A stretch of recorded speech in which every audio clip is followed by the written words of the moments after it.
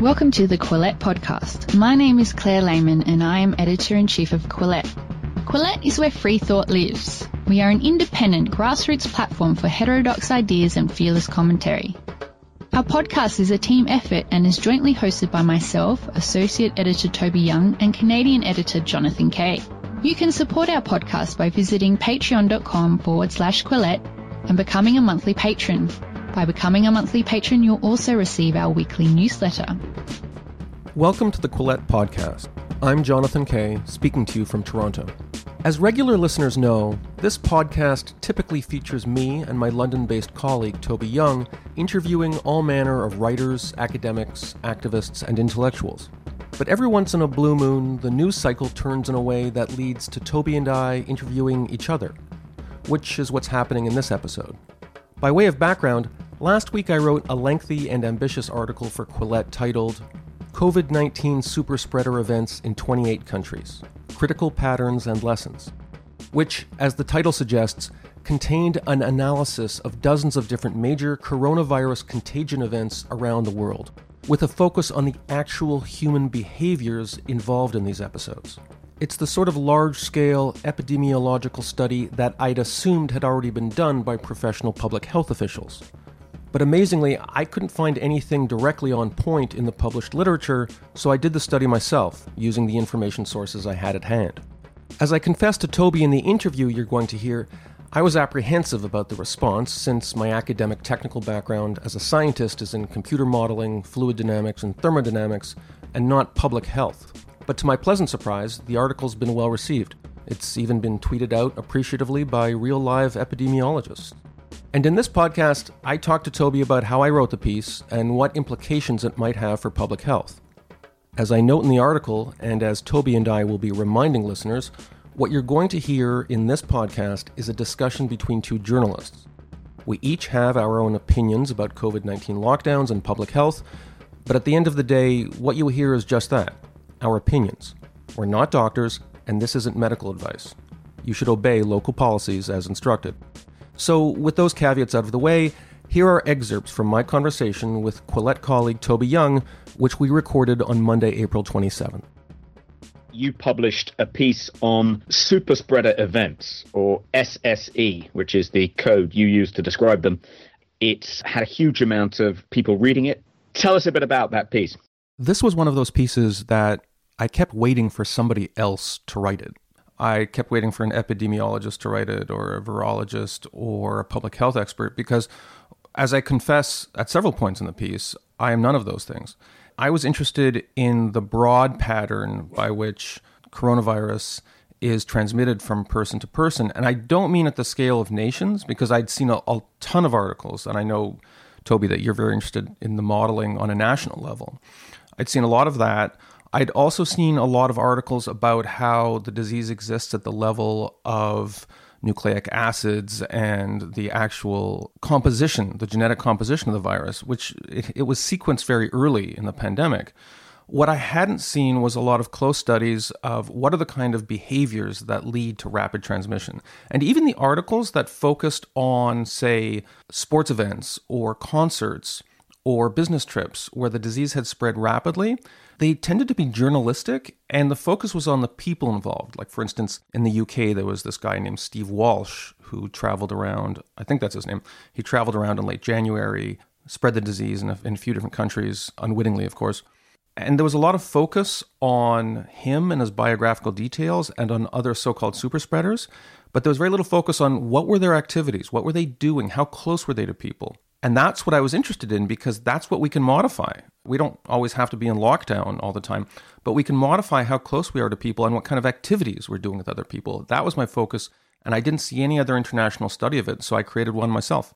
To put this in a broader context, you began your piece by talking about the debate amongst epidemiologists and virologists and others about how the disease is transmitted. And you ran a couple of theories up the flagpole. One theory has it that it's transmitted by large droplets. Another theory is that there's aerosol transmission taking place. And your conclusion, looking at these different super spreader events, is that, and you were very careful not to be too definitive in your conclusion, but on the face of it, it looks as though there isn't much evidence for aerosol transmission because these super spreader events had a particular characteristic which suggested that droplet transmission was the main cause. Broadly speaking, since the late 19th century, it's been known that when you have respiratory diseases and certain other kinds of diseases, the transmission often follows two patterns. One is that when we breathe, we create very, very fine particles that stay in the air sometimes for hours in the form of extremely fine aerosols. And those can drift around and infect people. And in the case of diseases like measles, sometimes just being in the same room as a person, even 20 or 30 feet away, even if they're not coughing or sneezing, you can get that disease because of the fine aerosol particles. In other cases, it's larger droplets that tend to emit when you're sneezing or coughing or singing or in an agitated state, maybe you're at the gym. Those large droplets tend to be governed more by Newtonian mechanics. They fall to Earth fairly immediately, although sometimes they can travel a large distance first. And since the 19th century, it's been known that these two mechanisms, depending on the disease, one can be dominant. And it's important to know in the case of COVID-19, which of the two mechanisms is at play, because the public health measures you're going to enact are going to be very different. Masks are going to be much more useful against large droplets. And if it's the case of aerosols, we're going to have to focus on things like ventilation and such, because masks might not help us that much, and distancing might not help us that much, because the normal process of gas diffusion can bring these aerosols across a huge room. And yet, I was struck by how little curiosity there seemed to be among public health officials about this. I'm sure behind closed doors there was a lot of curiosity, but in the public statements, if you looked at what they were asking us to do, it showed they had no idea which of these two mechanisms were dominant. Yet, in the examples I looked at least in super spreader events, these are large clusters, which is not responsible for all events. By and large, the events I looked at were not consistent with the idea that it was fine aerosols transmitting this disease. All seemed, or almost all seemed, to point in the direction of large droplets that were transmitted from one person to another when they were at close range in an indoor environment, almost invariably in some kind of socially agitated or intimate context, or sports, or cheering, singing. Although, as I noted, this is not a controlled scientific study. A lot of my research was based on journalistic accounts. As someone who is a lockdown skeptic, as I am, this sounds, broadly speaking, quite helpful. It suggests that if we continue to wear masks and if we keep 2 meters apart, then we don't have to adopt some of the other more extreme social distancing measures that government across the world have imposed on their citizens, such as remaining in our homes unless we have a reasonable excuse for leaving our homes. But it's a mixed bag, because you also seem to be saying that if we allowed sporting events to resume, music concerts, if we allowed schools to reopen even, that could lead to a rise in infections. Is that broadly right? However you open the economy, however you open schools, however you open public spaces, there's always going to be some rise in infections. The question is, will it be a large rise or a small rise? I don't consider myself a lockdown skeptic per se. However, what I do note is that there are certain activities that are now banned in many countries that are completely safe. And there are certain activities that are banned now that I don't think will be safe for months or even years.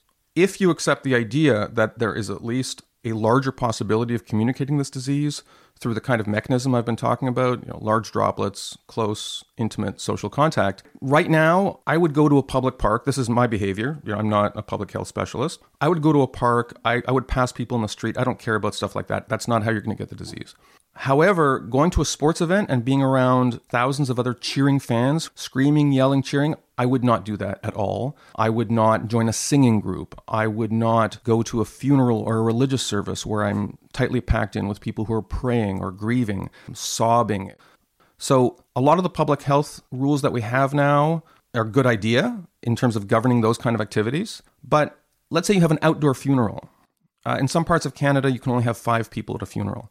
I think these rules are silly because a funeral with 5 people can be dangerous if people are engaged in certain kinds of behavior, and a funeral with 500 people can be perfectly safe if it's outdoor and everyone is spaced out apart and not engaging in those behaviors. It's not the total number of people at the funeral that's meaningful. It's the kind of behaviors that people are engaged in at the funeral. It's time for a short message from Blinkist. If you're the type of person who reads Quillette and listens to the Quillette podcast, you also might be the sort of person who reads a lot of books. But like me, you probably never have enough time to read quite as many as you'd like. And that's where Blinkist comes in. Open the Blinkist app on your phone, tablet, or browser, and suddenly you're able to read or listen to expert 15-minute summaries of popular nonfiction books. For one low price, you get unlimited access to the entire Blinkist library. There are 12 million people using Blinkist. In my case, I listen to Blinkist when I walk my dog, which usually takes about 15 minutes. That's one whole book. Go through the Blinkist catalog and you'll find all sorts of big brain books like Upheaval by Jared Diamond and Sapiens by Yuval Noah Harari. But they've also got those business books you see in airport swivel racks, not to mention the Communist Manifesto by Marx and Engels, and of course, 12 Rules for Life by Jordan Peterson. In some cases, the Blinkist summary is just enough for me. Other times, I'm so interested that I go out and buy the book and read it cover to cover. Either way, thanks to Blinkist, I know which books deserve my time most. Right now, for a limited time, Blinkist has a special offer just for our audience. Go to Blinkist.com/Quillette. Try it free for 7 days and save 25% off your new subscription. That's Blinkist, spelled Blinkist, Blinkist.com/Quillette to start your free 7-day trial at 25% off. And now, back to our podcast. One thing I picked up from your analysis is that the super spreader events were more likely to occur in indoor environments, particularly hot, sweaty environments like the Après ski bar in the Austrian ski resort. But when people were crowded together in the same way, but in outdoor environments, there was much less risk of infection. And that was interesting. It tallied with a paper I read recently, which showed that in outdoor hospitals where victims of the Spanish flu were treated in 1918, 1919, the survival rate, both amongst the patients and the staff, was far higher than in indoor hospitals. Do you think that that means that we could allow some sporting events to resume, provided they're outside? So I didn't know about that study you mentioned from the Spanish flu era. That's very interesting. It's absolutely true that there are very, very few outdoor super spreader events that I can find in the literature. There was a soccer game February 19th in Milan that it was a semi-outdoor stadium, and that was considered a super spreader event. It's not the outdoor aspect that magically makes something safe. What makes it safer is that when people are outdoors, usually they're more spaced out, they're less packed in. Usually there's some kind of wind which whisks away the particles, so the particles aren't lingering around in the air for hours and hours and hours. It's 100% safe, I think, to play tennis, for instance, outdoors, if you're 50 feet away from the other person. On the other hand, would I play, say, street hockey, even though that's an outdoor activity? I probably wouldn't play street hockey because you're often jammed into the corner fighting for the ball.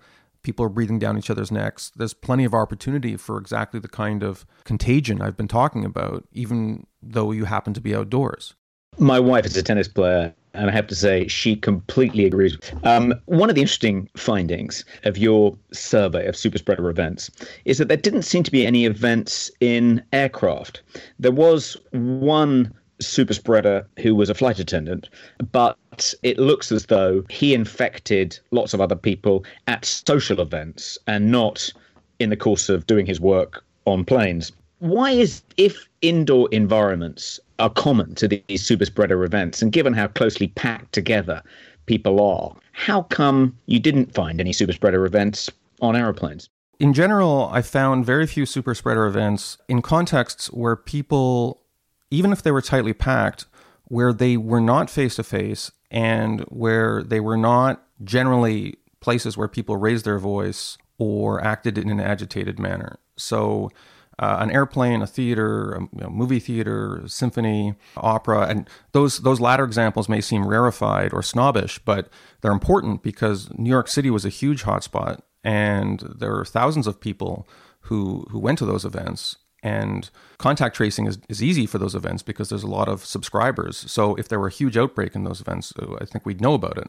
But generally, in any kind of context, even when people were packed in tightly in indoor environments, if they weren't screaming or yelling or singing or cheering, generally speaking, it was very difficult in the literature to find an example of that sort of thing.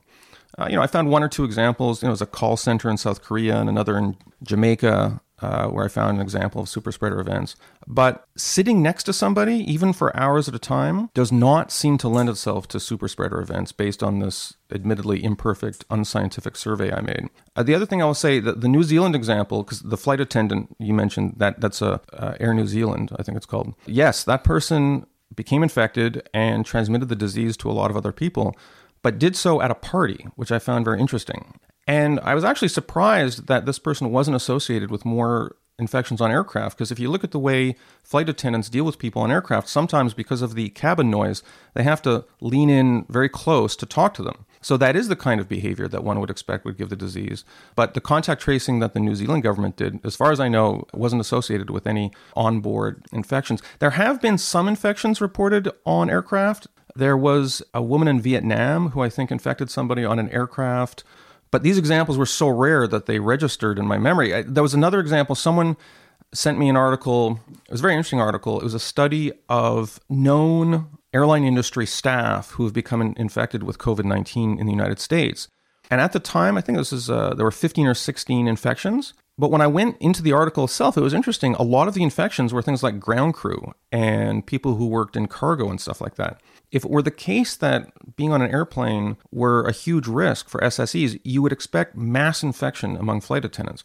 And to be fair, there were some cases of flight attendants having COVID-19, but it wasn't as if it was a pandemic among them disproportionately. It seemed to affect them and the ground crew in the same way it affects the general population, which is not consistent with the idea that being on board an aircraft for hours at a time, packed like sardines, is going to give you the disease. As I say, because the behavior you're expected to exhibit on a plane is not the kind of behavior that leads to loud, agitated, face-to-face meetings, it seemed to spread the disease fastest. You began by saying that you're not an epidemiologist, you're not a virologist, you're not a professor of medicine. Do you feel a little bit inhibited about weighing into this fairly complicated area dominated by experts who've been studying infectious diseases for decades? Do you feel a bit inhibited? Often people will respond to a point made by you or by me by saying, well, what do you know about it? You're just a journalist. How do you reply to those sorts of points? Oh, yeah, I was terrified. When I posted the article, I was scared that someone would reply and say, I'm an epidemiologist or I'm a virologist or something, and you overlook this really basic thing. And I was really gratified that wasn't the response at all. In fact, I got several nice notes from epidemiologists, people who study the spread of disease. Some public health experts retweeted me and promoted it, including Jeffrey Flyer, who's a former dean of the Harvard Medical School, and he's an endocrinologist. Like a lot of people, like a lot of journalists, I've spent the last month or two endlessly reading these peer-reviewed articles about the disease. My own scientific expertise is in the field of fluid dynamics and thermodynamics and mass transfer, which are not directly on point for the health sciences aspect of it. But I did have some technical point of entry. I've done a lot of computer modeling in my former life as an engineer. I did have some capacity to understand the technical aspects of the article. And I was gratified that at least I had educated myself enough about the health sciences aspect that people who are legitimate experts in these areas, their response was not to say, I've overlooked some basic thing. And some of them seemed quite gratified that I did this. So that was very rewarding that I got that response. I was scared I would get the opposite response. A short message from our commercial supporters at BetterHelp, an online counseling service that helps people become happier and more productive. By logging on at BetterHelp, you can connect with your professional licensed counselor in a safe and private online environment according to your own pace and schedule, using secure video or phone sessions as well as online chat and text, and all without ever having to sit in an uncomfortable waiting room. Some of the specialties of BetterHelp counselors include depression, anger, stress, anxiety, relationship problems, sleep trouble, and trauma. BetterHelp uses a network of 3,000 licensed therapists across all 50 U.S. states, and you can switch therapists at no charge to make sure you find the right fit. Financial aid is available for those who qualify. And of course, anything you share with the professionals at BetterHelp is strictly confidential. Quillette podcast listeners get 10% off their first month service by using the discount code Quillette. If you'd like to know more, please go to betterhelp.com, BetterHelp/Quillette. That's betterhelp.com/Quillette. And now, back to our podcast. And am I right in thinking that you've now passed on your data to a group of scientists who are trying to better understand how COVID-19 spreads? My original list that I think I had 58 super spreader events. And then, as I hoped and expected, people from around the world sent me their own examples that I had not been able to access or had overlooked. Some people sent me examples from Myanmar, from Finland, First Nations community, as we call it in Canada. This one happened to be in Arizona. I got examples from Uruguay. So I was able to double the size of my database. Doing these updates made me realize this is not sustainable. I'm a complete amateur when it comes to this kind of data collection. I was very gratified when someone from an international group that is monitoring COVID-19 approached me and asked if they could have the list and they could help develop it. And I immediately said, yes, please do this, because it's not something that I ever intended to keep doing forever. Hopefully a couple weeks from now, this will be much less relevant because people understand the disease better. It's not something I have the formal training to do. And I would love to see this kind of research be helpful to people who truly are trained public health officials and who could make the world safer with information like this. Do you sometimes think that for people like us, not being able to go out to work, it's not a cost for us? We work from home anyway.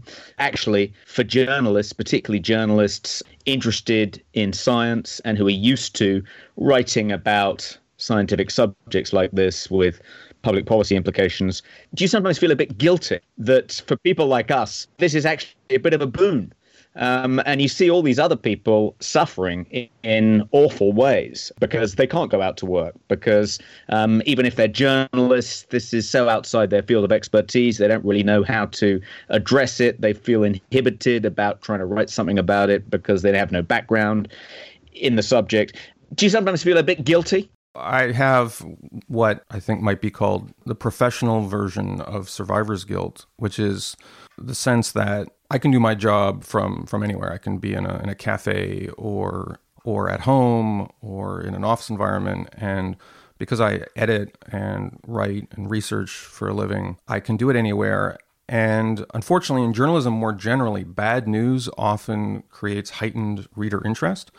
This is something that's not particular to COVID-19. It's something that has always existed, I think, in journalism. And so there's a dark irony. The worse the news is sometimes, the more journalists get readers for their articles. And I get survivor's guilt professionally when I tour my neighborhood and I see all these restaurants, which I know usually are full of hardworking people. A lot of them are closed. The massage place down the road, which of course that was one of the first places to close, the barber who cuts my hair, all these places, they can't do their work from home. You can't cut someone's hair over YouTube. I know these people are hurting.